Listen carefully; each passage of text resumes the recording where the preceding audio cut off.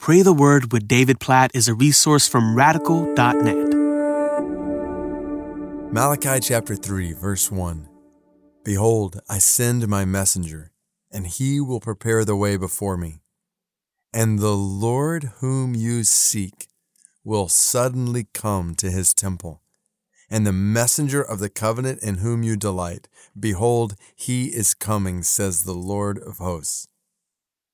What a promise here at the end of the Old Testament, that the Lord whom you seek. So there's a messenger that will prepare the way, but then the Lord whom you seek, the Lord will come to his temple. This is a picture of God's promise to come to his people. Right here at the end of the Old Testament, setting the stage for what's about to happen when we turn the pages of the New Testament and we discover that the Lord has come. Jesus, God in the flesh, has come. And this promise that he would come would provide hope for hundreds of years in anticipation of that. And this is where we see the heart of the gospel in the Old Testament, looking to the New Testament, the reality that God is not distant from us. Even though we have sinned against him and we deserve to be separated from him forever, God has not left us alone in our sin. He has come to us.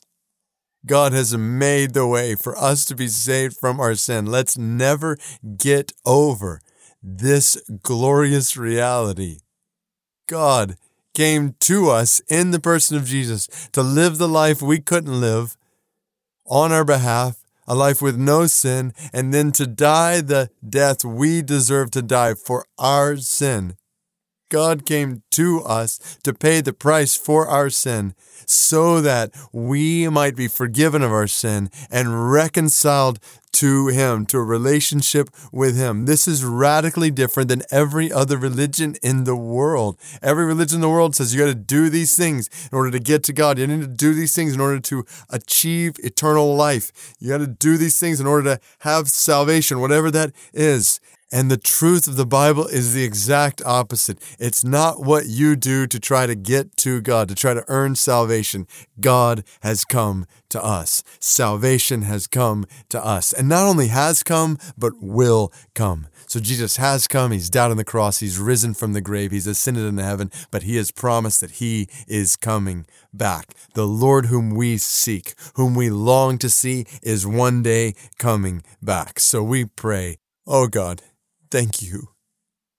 Thank you for coming to us. Jesus, we praise you. God in the flesh, we praise you for your life, for your death, for your resurrection from the dead, for not leaving us alone in this world of sin and suffering and death. We praise you, Jesus, for coming and conquering sin and suffering and death, for the guarantee of eternal life, free from sin and suffering and death for all who trust in you. Thank you for not leaving us alone, for coming to us, and for your promise, oh God, that one day Jesus is coming back.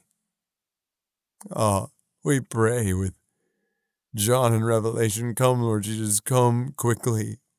We look at sin and evil and injustice and oppression, hurt, pain, suffering all around us, death around us. God, we pray, bring an end to it. Your kingdom come, your will be done on earth as it is in heaven. Jesus, come quickly, we pray. And we praise you for your faithfulness to your promise in Malachi chapter 3, verse 1 to come.